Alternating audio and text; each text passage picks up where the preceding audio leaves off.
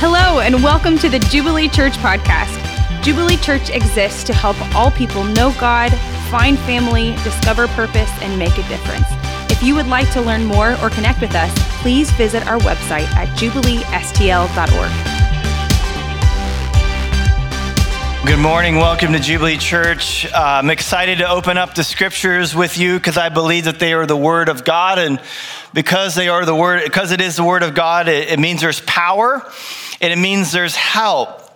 Now, anytime, just so you know, anytime that something has the power to change you, by definition, it will contradict you. Which means, on one hand, we can have full assurance that the Word of God will help us. Every time we open up God's Word, every time we hear God's Word, we can have confidence it will help us. It just won't always affirm us. So if you came here looking for an affirmation for the blueprint of your life that you created, I don't want to disappoint you. I really, really don't want to disappoint you. But I might. But if you came looking for help, it is my privilege to introduce you the life-transforming power of God. He is our ever-present help in time of need. And when it comes to marriage, divorce, singleness, I think most of us would admit that we're out of our depth and could use a little help. So for the next 2 weeks in this passage that was just read to us, we will do really one big sermon in two different parts on marriage, singleness, and divorce. If you have friends who are interested in this topic, you can send them the YouTube link, or better yet, invite them along next week. A friend of mine was telling me about when his now wife, they were going for premarital counseling. The counselor said that men are like dogs and women are like cats. To make a dog happy, you feed it, pet it, praise it. That's pretty simple. Feed it, pet it, praise it. My friend was like, well, how do you make a cat happy? And the guy was like, who knows? And so, but whatever you did last time isn't going to work this time. So the stats on marriage are well documented and equally depressing. We all know this. 1 and 2, 50% in a divorce. Only a minority of children will make it to 18 living with both parents, which is, one of the biggest disadvantages you can give a child. But the odd thing is, here's the odd thing. The odd thing is, because we know this, the odd thing is that we as a society just accept it. What area of life that is important to you would you accept those kinds of statistics? If there was a 50-50 chance that the deposit you're getting ready to make in your local bank, you might lose it, would you still deposit it? If there was a 50-50 chance that if you got in the car and drove, you'd be in a serious accident, would you still drive? When the odds are 50% in any area of life that matters, you and I quickly change our behavior. So why do we keep taking a chance on marriage? Well, this has been a very long debated topic, and some will say, hey, we got to go back to the very traditional view of marriage. That view produces a stronger family, a stronger society. Let's legislate it. Let's preserve the family. Some say a whole new approach, complete with prenuptial agreements, all kinds of divorce options, timeshare children, and even others say, why do we even need marriage in the first place? Let's just get rid of it. Well, marriage is unique in the fact that it's the only institution that man did not create. It was created by God. We were born with it. In the beginning, in creation, we have marriage. So marriage has been a part of mankind from day one because God created it. Marriage is in every society. And that's important to understand because if man created it, you can tinker with it, you can change it, you can even get rid of it. And marriage is one of God's greatest gifts. It has the potential for a lot of good, but it also has the potential for a lot of harm if you do not submit to the design of the maker. It's a lot like fire. Fire, it can provide light, it can provide warmth, it can cook food, but it also can destroy if you don't submit to how it works. It's like a gun. A gun is meant to point that away, but if you point it this away, you're going to end up shooting a hole in yourself. When it comes to marriage, divorce, and singleness, a lot of people shoot a hole in themselves. So we're going to talk about it for the next 2 weeks as Jesus has addressed it. So what is marriage? What is the essence of marriage? What is the core of marriage. That's what, the essence of something is the core of it. If I were to ask you, what is the essence of a physician? And you were to say, well, they wear a white coat. Well, that's true. A lot of physicians wear a white coat, but not all physicians wear a white coat. In fact, there are other people who wear white coats that aren't physicians. So that's true, but it doesn't really get to the essence of it. Some people say that the essence of marriage is chemistry, passion, it's affection. But dogs are affectionate. In fact, I would argue that our dog Ollie is the most affectionate being in our household. And yes, he is a part of our household. Nobody is more excited to see me than Ollie. Dogs have affection, they don't have marriage. Procreation, making babies, family. That's the essence of marriage. Rats and rabbits procreate. Too much, if you ask me. But there's no marriage. So what's the essence? Well, verse 5, he's quoting Genesis 2. He says, to leave, for this reason, to leave and to cleave to his wife. This word cleave literally means to make a covenant. To make a promise. Marriage, in the technical sense, is a public vow, not of present love, but future love. And if you don't have this promise of future love, you don't have a marriage. This is what God does with us, by the way. Ezekiel 16, when I passed you by again, I saw you, behold, you were at the age of love, and I spread the corner of my garment over you. That's another sermon. I made my vow to you and entered a covenant with you, declares the Lord, and you became mine. Or other translations say that you became my wife. Something that's getting more and more popular at weddings is couples citing their own vows, which makes me nervous. It's sweet, it's great, it's lovely, but a lot of times the vows that they write exhibit that they don't really understand marriage.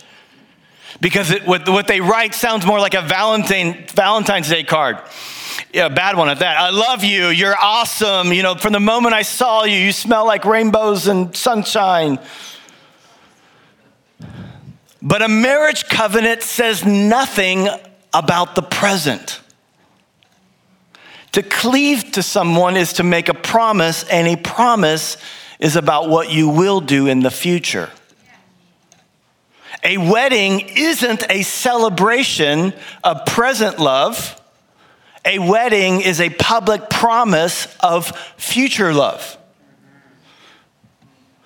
And we don't get that. Anybody here be, the best man or the maid of honor in a wedding? Raise your hand. I know you're cold. You want to? Okay. So I don't know if you knew this or not, but you were witnesses. You probably don't even remember signing that. I tried to chase you down to get it because I wanted to leave, but you signed something. And what you signed, you didn't sign like, oh yeah, they're in love. You signed, they will love. You said, I am a witness of this promise of their future love. Not of the feelings that you feel today, but the love you'll express tomorrow and every other day until death do us part. I covenant, I promise to be tender, to be faithful, to be kind, to be compassionate and affection and patient from this point on to the future, not based upon your performance, husband, wife, but based upon my promise. To say I love you is not a covenant. To say I will love you is. And that is the essence of marriage. If marriage was based upon procreation or affection, it wouldn't be a covenant relationship, it would be a consumer relationship. Consumer relationships are fine, we have them all the time. But in a consumer relationship, like you would have with a grocery store or anywhere else, you're always reviewing performance. A consumer relationship is fueled by performance regardless of the promise. They'll make a promise to deliver goods and services to your liking, but you'll see and you'll review that performance and see if they match up to what they said. That's a consumer relationship. A consumer relationship is fueled by performance regardless of the promise. A covenantal relationship is fueled by a promise regardless of the performance. That's good. So I've been going to the same tire place for the past 8 years. And they're good guys. They do a good job. And we have, a bunch of old cars. So all our cars are old. So we're there all the time. And so, but you know what? In the past few years, they've done something that was annoying. In fact, I would say they've done a few things that have broken trust. Now, I wasn't looking for it, but I just saw this billboard that said, "You talk, we listen." I was like, that's interesting. And so I wasn't going to do anything serious. I just an oil change. And I go get the oil change, and everything was great. And in fact, they even complimented me on my wheel alignment. And, the other place never complimented me on my wheel alignment. In fact, they've never complimented me on anything. I can't remember the last time they said anything nice to me. And so I took my old place out to a restaurant that was low lit, and I said, "Hey, it's not you, it's me." And so we broke it off. But that's a consumer relationship. That's what you do in a consumer relationship. When you need better tires or cheaper groceries or whatever it is that you're looking for. What is a covenant? Covenant is a promise. What is a marriage? A marriage is a covenant. And in that sense, it controls your future. The only way to not be controlled by your past is forgiveness. You don't like how your past is controlling you? Remember a few months ago? Have the funeral, forgive the person, don't be controlled by your past. The only way to not be controlled by your future is a promise. And do you know the confidence that we have in our salvation, by the way, hinges upon a promise that God has made? Your confidence is dependent upon your thoughts on God's ability to keep that promise. This whole thing hinges on a promise that God has made to us. And the love that God has for us is not based upon our performance. It's based upon his promise. In fact, one of my favorite verses in the Bible, Romans 5:8. While we were still sinners, Christ died for us. Greater love has no man than a man who lays down his life for his friends. While we were still sinners, God expressed to us the deepest and best love imaginable.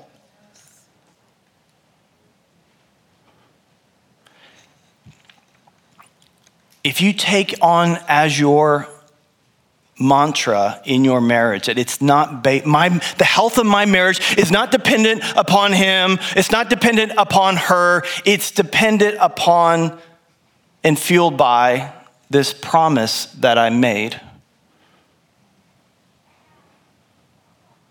This love that God has for me, while we weren't performing, he loved us.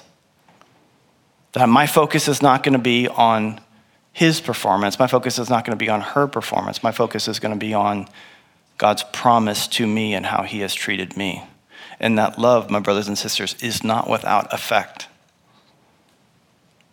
And if you take this dynamic into your marriage, you'll never win an argument. You'll never win an argument because there's no argument to make.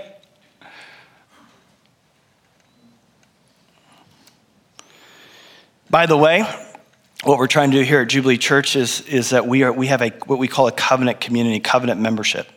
Because God said some radical stuff. Sometimes it just goes over our head. We don't even really think about it. It's just nice sentimental thoughts. He says, love one another the way that I have loved you. How has God loved you? God loves you apart from your performance. God loves you based upon his promise. So how do we love each other? We don't love each other based upon one another's performance. We love each other based upon the promise that God has made us to never leave us or forsake us.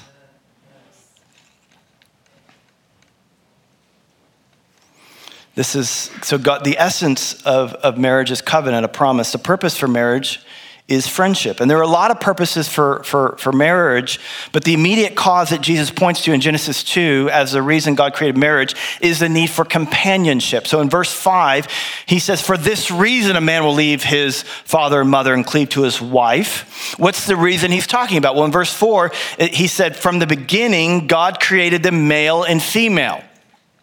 So in Genesis 2:18, we get the first malediction of the Bible.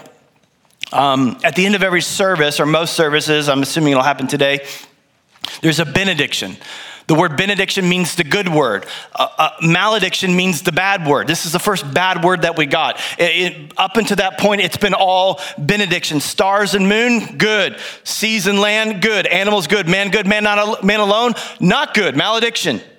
That's interesting because that statement was made before sin entered the world. That means the ache of loneliness that we feel, this ache for human companionship, is not a result of sin. I don't know what your quiet times are like. I hope that they're good. They probably don't compare to Adam's quiet times. 24/7 communion, walking manifestly with Jesus, with God, Father, Son, Holy Spirit. It's a pretty good quiet time. And yet something wasn't right. Still needed. So I always laugh when people say, I don't really need to be a part of a community group. Well, that's interesting. You need it. We need this. And the reason why is because God created us in his image. God exists eternally as Trinity in community with his equals, yet different. They're equal but different. So God created Adam, a companion, equal but different. And the word that God used to describe her, ezer kenego, which means alike but different. Someone like him, human, not an animal, like him, but different, female, not male. This alike but different was so wonderful to him that he broke out in song. He broke out in poetry. At last, this is bone of my bone, flesh of my flesh. Love her, I am her. We're one, we're equal, we're together. And it was a oneness beyond their physical nakedness. It was a personal nakedness. And that's in marriage, you make yourself absolutely vulnerable. No secrets, all the way to the bottom. And in that place of intense vulnerability, you're loved and you're delighted in and you're rejoiced over, you're sung over, fully accepted. And this is a zone of safety that our hearts need and want. And it's fueled and safeguarded not by passion, but by a promise. Several times in the Old Testament, the marriage partner is called the Hebrew word halap, which means deep friend. Deep friend. And if friendship is the purpose of marriage, this has massive implications for dating. If marriage is about friendship, friendship ought to be the basis of dating. And I'm not belittling physical attraction, it's really important. But if you walk into a room and you immediately eliminate 7 out of 10 people based upon how they look, you could be eliminating some of your best prospects for marriage. Culture will tell you that romance and sexual attraction is the leading indicator. The Bible says it's friendship. You should be looking for someone who could be your equal, someone who could be your friend, someone you could share your deepest commitments to. That's why, church has been saying this for years, but that's why if you're a Christian, you should never marry someone who's not a Christian. That's not just some arbitrary, rule that, all the single people hate. It's a living principle because for marriage to work, you have to open up and share the deepest part of you. You have to completely open up. You got to go all the way to the bottom, which is impossible if the center of your life is different. You may have lots of affection for that person. You may love and care for them very, very deeply, but you'll never experience deep friendship that is meant to be had in marriage. If you are committed to Jesus and your partner is not, when you open all of this up to them, they are not going to understand and you are going to feel violated. Marriage is not you do your thing and I'll do mine. That is a consumer relationship where you negotiate the terms. I'll concede here if you concede over here. That's not what a marriage is about is a covenant friendship that is so deep that you become one, which of course is impossible to do if the center of your life are different. You become one in every sense of the word. It's like, it's like doing life together. You're rowing a boat. And if you're rowing one way and they're rowing the other way, at best you're standing still, but you're probably spinning around, getting dizzy and sick. You're meant to not just be in the same boat together. You're meant to go somewhere together. And it's impossible if you're not, connected on the most important thing of your life. I'll touch on this next week even more, but friendship being God's purpose for marriage is also going to have massive implications for being single, because Jesus is going to point to a union stronger than marriage. Marriage is just the pointer, a family even more significant than biological families. The nuclear family is the center of a flourishing human community. It's just not the center of kingdom community. It's not the center of the kingdom of God. Marriage is not the center. It is the center of a flourishing human society, but it's not the ultimate in the kingdom. We'll talk more about that next week. So the essence of marriage is promise, covenant. The purpose is friendship. The pattern is the gospel. This may be the biggest idea of all, and Jesus only alludes to it. Jesus here in Matthew 19 is quoting Genesis 2. Paul later, he's an early church guy that very important in the New Testament. He wrote in Ephesians 5, and he's quoting Genesis 2 as well. So they're both quoting Genesis 2, and they say a lot of the same things, but they say some different things that all point to the same idea. Paul says that in the first marriage, God was giving a picture of his love for people. This is the big idea, that a God-designed marriage and everything that goes with it is just a taste of his love. And not only is this going to give you a pattern for how you love your spouse, ironically, it will show you how you can be happy and fulfilled in a season when you're not married, even if you want to be, or how you can be content in a marriage that you don't want to be in. In other words, how can you be happy in an unhappy marriage? How can I be happy when I want to be married and I'm not married? C.S. Lewis, who didn't get married until he was in his mid-50s, compared the blessing of marriage to a ray of sunshine. So when you walk out in the morning and a ray of sunshine hits you in the face, and you follow back that ray of sunshine from which it emanates the sun. The sun is the source. The ray is the manifestation of the sun. And marriage is like a ray of sunshine of God's beauty and love. And if something in life obscures you from that ray of sunshine, a tall building or a cloud, you are not disconnected from the source, only the manifestation. Rachel, my wife, represents something that can never be taken away from me. But even though there are circumstances where Rachel could be taken from me, and I don't want to talk about that because it makes me sad, but while death may do us part, nothing can separate me from the source of her love. There are circumstances of life where the ray of sunshine can be obscured. And in those seasons of where the clouds of life obscure that ray, either through disappointment or bereavement, the ray may be gone, but the sun remains. Every perfect gift comes from God. Work, provision, health, friendship, marriage. But when the gift is taken away, the giver remains. God is the source of love. Marriage is one of the manifestations of that source. But don't get fixed at the ray of the sunshine at the expense of the sun itself. The essence of marriage is a promise. The purpose of marriage is deep friendship that leads to oneness. The pattern of marriage is the gospel that points to something much, much bigger. So let's see how Jesus uses those concepts to answer the divorce question.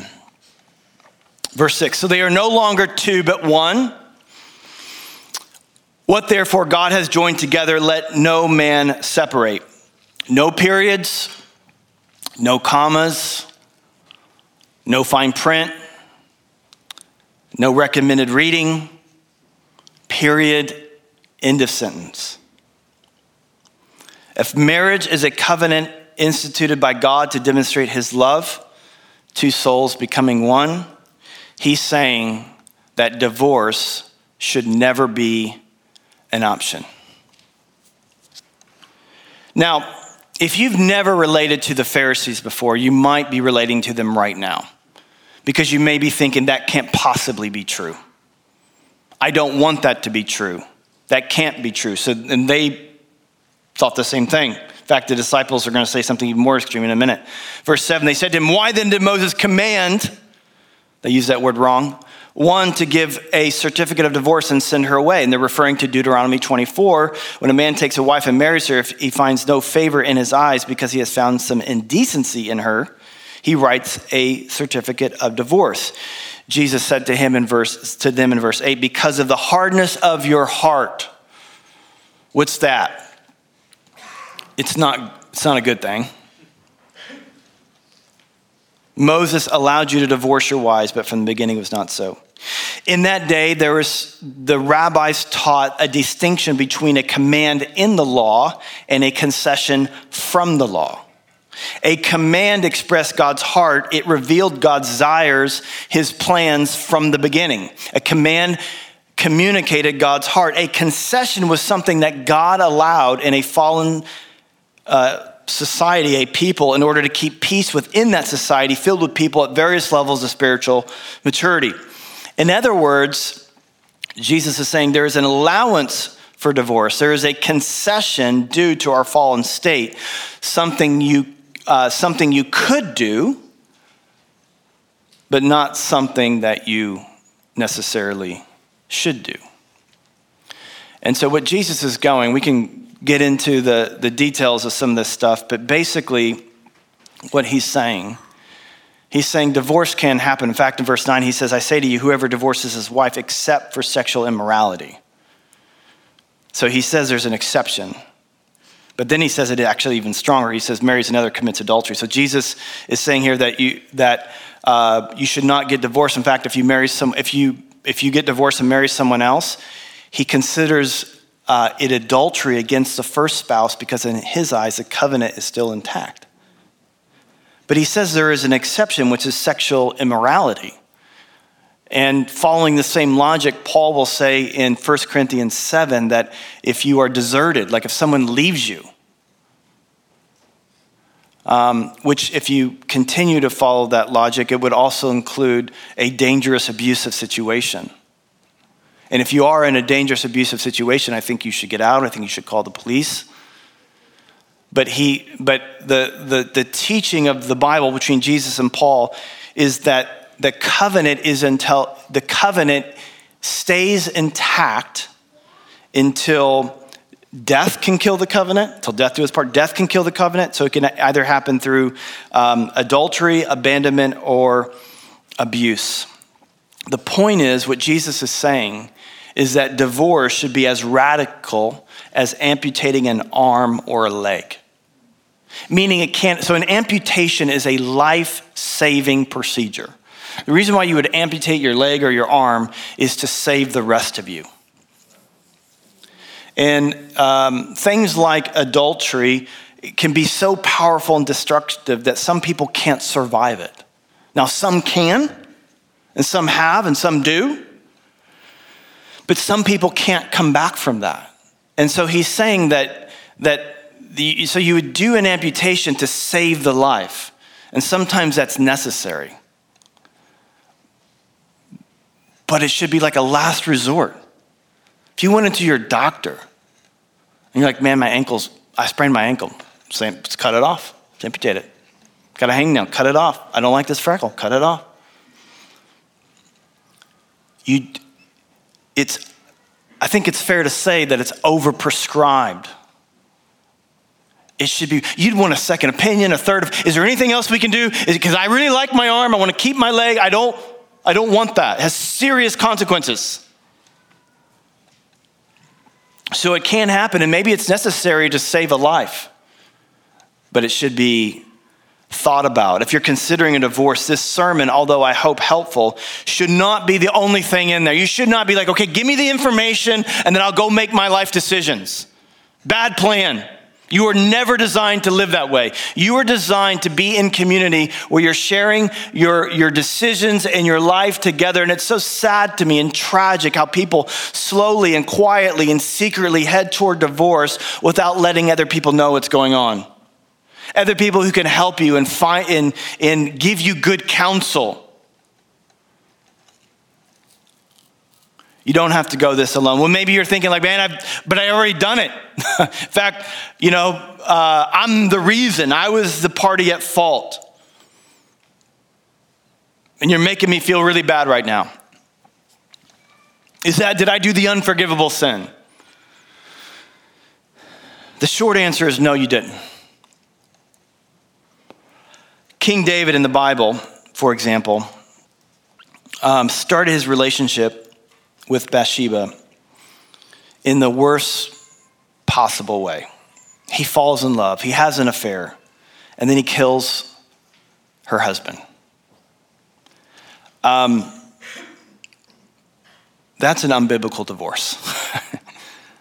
I don't know what your circumstances were, but I'd be willing to bet it wasn't that. But when he confessed and repented, and I want to underline that word, confessed and repented.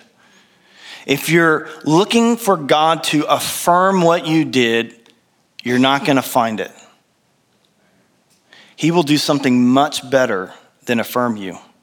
He will forgive you and cleanse you from all unrighteousness. If you confess that what you did was wrong and open yourself to the possibility of restoring everything that you can. If you have that heart, he will forgive you. And that's what he did with David. God cleansed, you can read about Psalm 51. God cleansed and blessed this new marriage to Bathsheba to the point that from this marriage came Solomon, and from Solomon came Jesus. Unbelievable. What that means is, and what God is trying to say to us is, I can redeem the worst situations. I can redeem the worst situations because our lives are not dependent upon our performance. Do you know that? Your life is not dependent upon your performance. Your life is dependent upon his. Trust that. Confess that. Build your life around that. So the disciple, we'll end with this. The band can come up. The disciple said to him, if such is the case, if a man with his wife, it is better not to marry. Look, if this has to be like together forever, and I have to live through disappointment and difficulty, it's just better not even to get married in the first place. But he said to them, not everyone can receive this saying, but only to those to whom it was given. You know what that means? It means that marriage is a calling. And next week we'll learn that being single is a calling. It's something that you're called to, not something that you decided for your happiness. It's something you are called to. And the way that you live out something you're called to is by depending upon the grace of God. You know how your marriage is going to thrive? It's not dependent upon how good she looks or how kind he is. It's dependent upon the grace of God. Have you ever put the grace of God at the center of your relationships? Have you ever put the grace of God at the center of your marriage? Have you ever put the grace of God at the center of your singleness? Have you ever put the grace of God at the center of your life?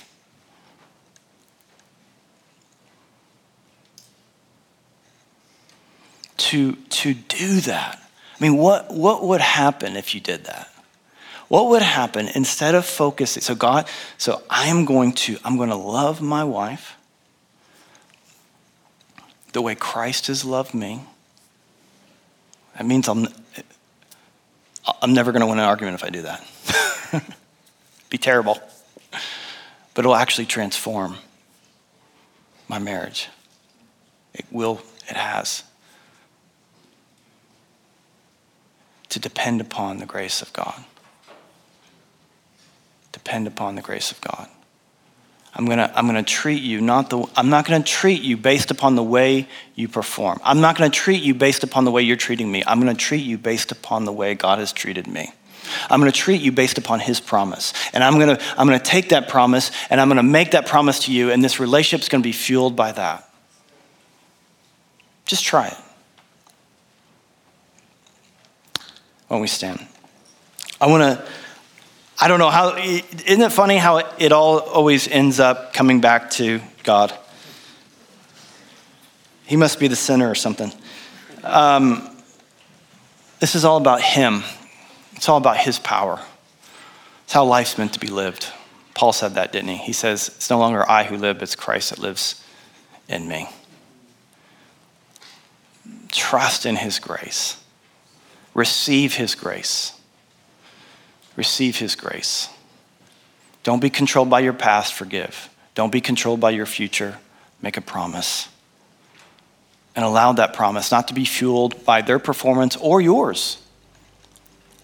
Allow it to be fueled by the promise that God has made to you. Rely on his grace. God, I thank you for your grace. I thank you that you make it abundantly available. And I thank you that anyone here who wants your grace can receive it. The Bible says that God opposes the proud. If you were proud, if you want to, I can do this, I can make this happen, he opposes that person. But he gives grace to the humble. Anyone who would ask, he would pour out his grace. Anyone who would confess that he's right and I'm wrong. Anyone who would confess that he is true and I am false. Anyone who confess that he is perfect and I fall short. Anyone who would confess that. Grace, power, love. God, may it flood in our lives and in this church. Amen.